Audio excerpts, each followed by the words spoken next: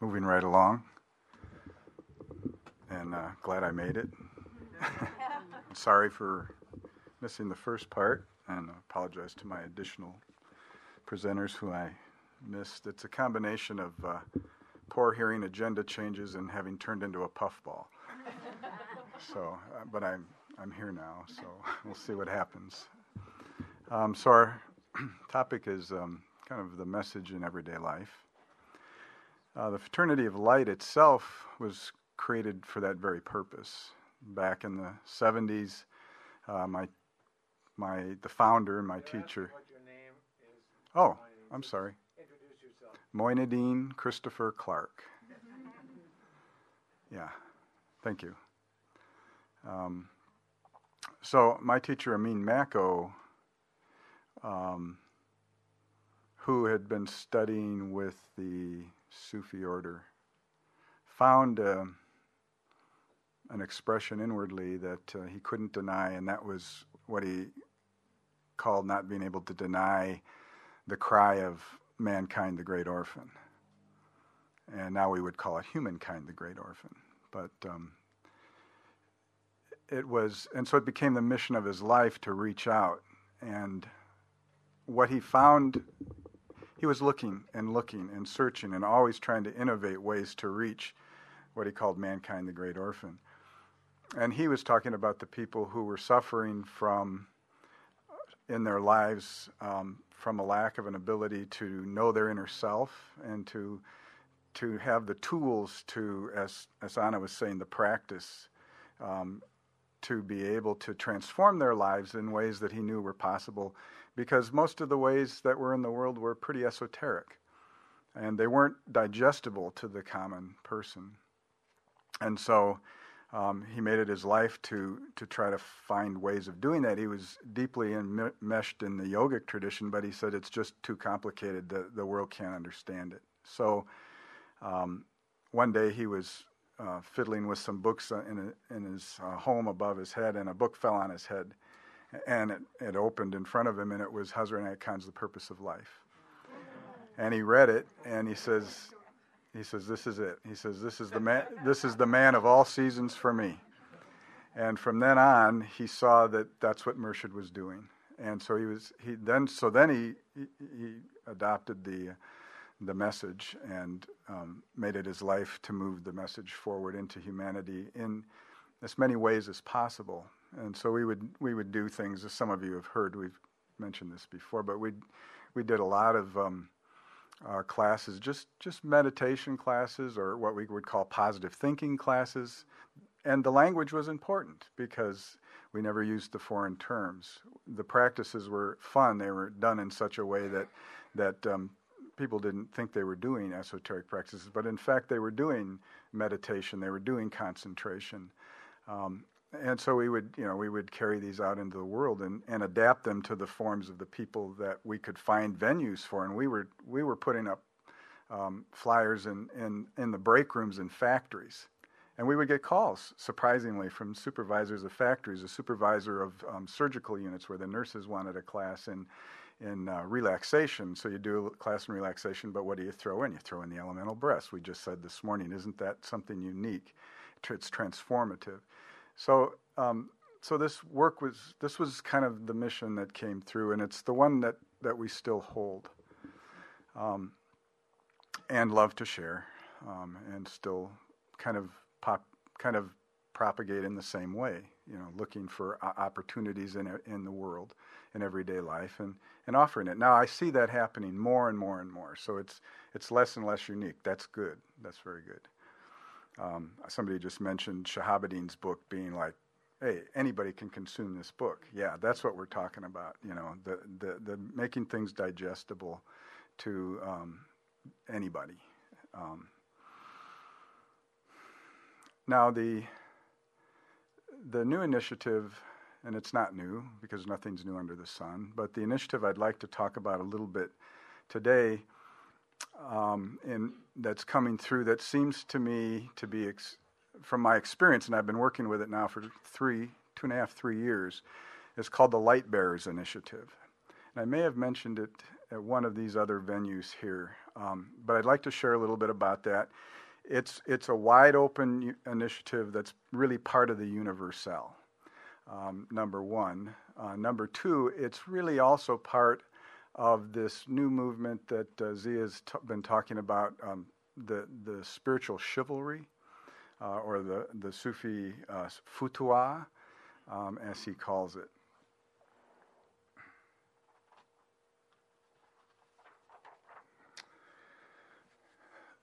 So you'll all recognize it in your own way because you're all light bearers. In fact, here I would say you're all lamp lighters. But what's going on, as we know, in humanity today is that there's upheaval going on. There's transition. There's transformation, and that's occurring because of the paradigms and the structures of duality have to be broken so that a new paradigm can emerge, and that's a paradigm of oneness. Llewellyn Vaughan Lee calls it the light of oneness. But it's a paradigm shift into unity and a sense of oneness. And it's coming through from the inner planes. But the thing is, it has to be birthed. And we're part of that birthing process, all of us. Light bearers are a part of that birthing process. And it's done in a million different ways. That's why no one organization can claim it. No one person can claim it, but everybody can claim it. That's why it fits real well with this flow in the fraternity, and probably why I took to it as an inspiration. It does require positive, affirmative action by people to birth. It's not going to birth by itself. We have to birth it. As one of my Murshida elders, I call her my spiritual mother, Mary. You may have met her a few years back. She was here at this gathering at the abode. But she says, "We are the ones we've been waiting for." And that's not her. I think that comes from the native tradition. But we are the ones we've been waiting for. So we have to engage in this radical positive action in order to birth this initiative, and that's where this Light Bearers initiative comes in, because it's a real good midwife. It's a real good midwife, and it hopefully it's not all on the. We've been talking a lot about male and female, and midwives are the female, so hopefully there's elements of that here.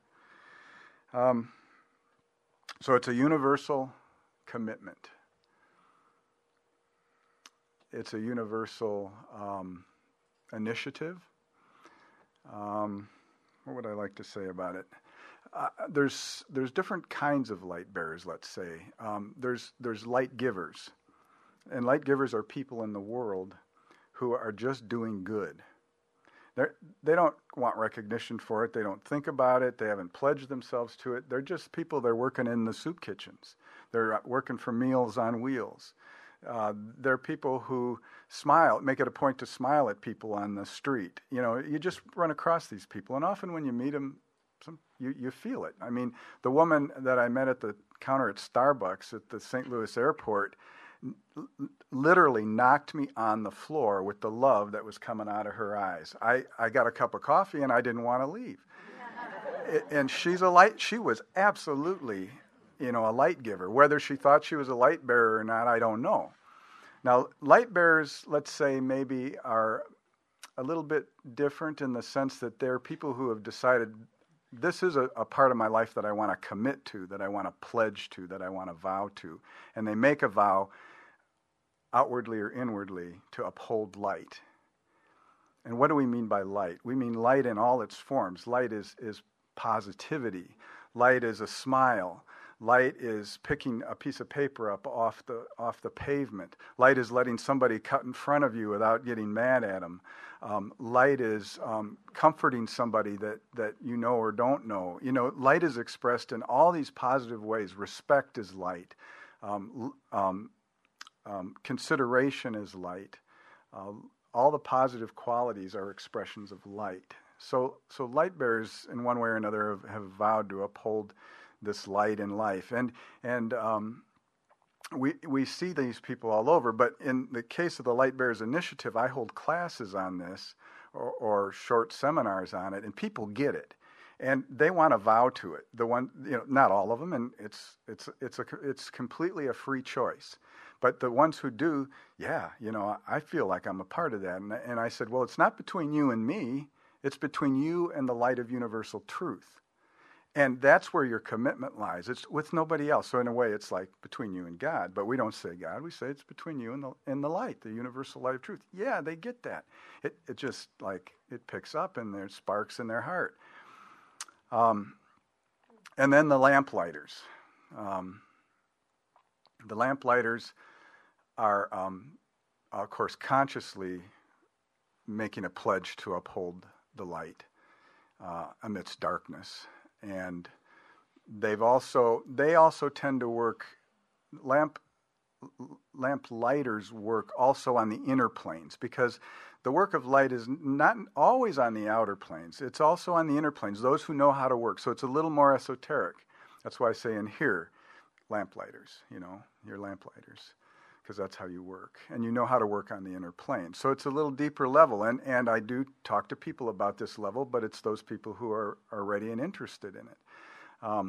So lamplighters work on the inner and the outer planes. Plus, they also work to light other people's lamps and get those lamps light, and then to help them stay lit. And how do you help lamps stay lit, or how do you reinforce the light or keep it bright? You just be present to it and affirm it anywhere and everywhere you see it. So you see light coming at you, you give light in return, and you be present to that light. And it's just recognition. Recognition is so powerful. And the recognition of the light through, sometimes you can do it through a touch, sometimes you can do it through a hug, sometimes you can do it through some kind words. What you're doing is just wonderful. I wish everybody could be like you, something like that. And it's like they feel good, they feel reinforced in their light giving, and they want to continue. It's just a boost. So lamplighters do that kind of thing, and we do it for each other. And when we become part of the Light Bearers Initiative, especially when we vow or pledge to it, we become part of this universal brother sisterhood of light, and it exists. It's real, and it connects us on the inner planes to all the illuminated souls. And that's a very, very real, tangible connection that doesn't have to come through an order. It comes right from heart, from the light of the one heart to the individual light, and then the community light is there, and it's kind of like the stars of Indra's net, So isn't this Pir Vilayat's quote is kind of apropos here? Can you imagine taking a vow to become a knight of light as part of your spiritual practice? The work would entail protecting the victims of manipulation and greed. In addition, you would act to counter the actions of those who cause suffering to others. Assuming a role on a cosmic knighthood of service, however, requires attuning to the spiritual power that flows all the way down through the hierarchy of beings who form the spiritual government of the world, and to those on the earth plane working to better the human condition. He was obviously aware of this brother sisterhood of light. He was obviously part of the Futua. So I'd like to share just a few things that have emerged, and you'll recognize them as part of our tradition. A vow. 1 minute. I'm going to read fast. A vow that one can take. I vow to uphold the light of truth amidst darkness. A pledge one can make, and I do this every morning. In the One, united with all the illuminated souls, I will uphold the light of truth. An affirmation. An invocation. Invocation. In the One, the perfection of love, harmony, and beauty, we unite with all the illuminated souls to uphold the light of truth. And then the most interesting thing is a self-initiation came through. And so somebody, an initiation is, as Murshid says, is a step forward in an initiative. there is an initiation here, and it came through, and it's not one that one gives to somebody else, it's one that one makes oneself. So it's a self-initiation. I think that's kind of radical. But anyway, it goes, in the service to the light of truth, in the presence of the angelic host of light and all the illuminated souls, I offer myself to the world as a light bearer. May this light guide me, may this light protect me, and may this light make my vision clear. And there's more to this form. There's a little bit of form to it, and maybe I can share that at another time. And the practices, there's many practices we all have done with light, and there's practices that are good for the general public and good for the lamplighters as well. So this seems to be really palatable to people, and that's why I wanted to share it here today.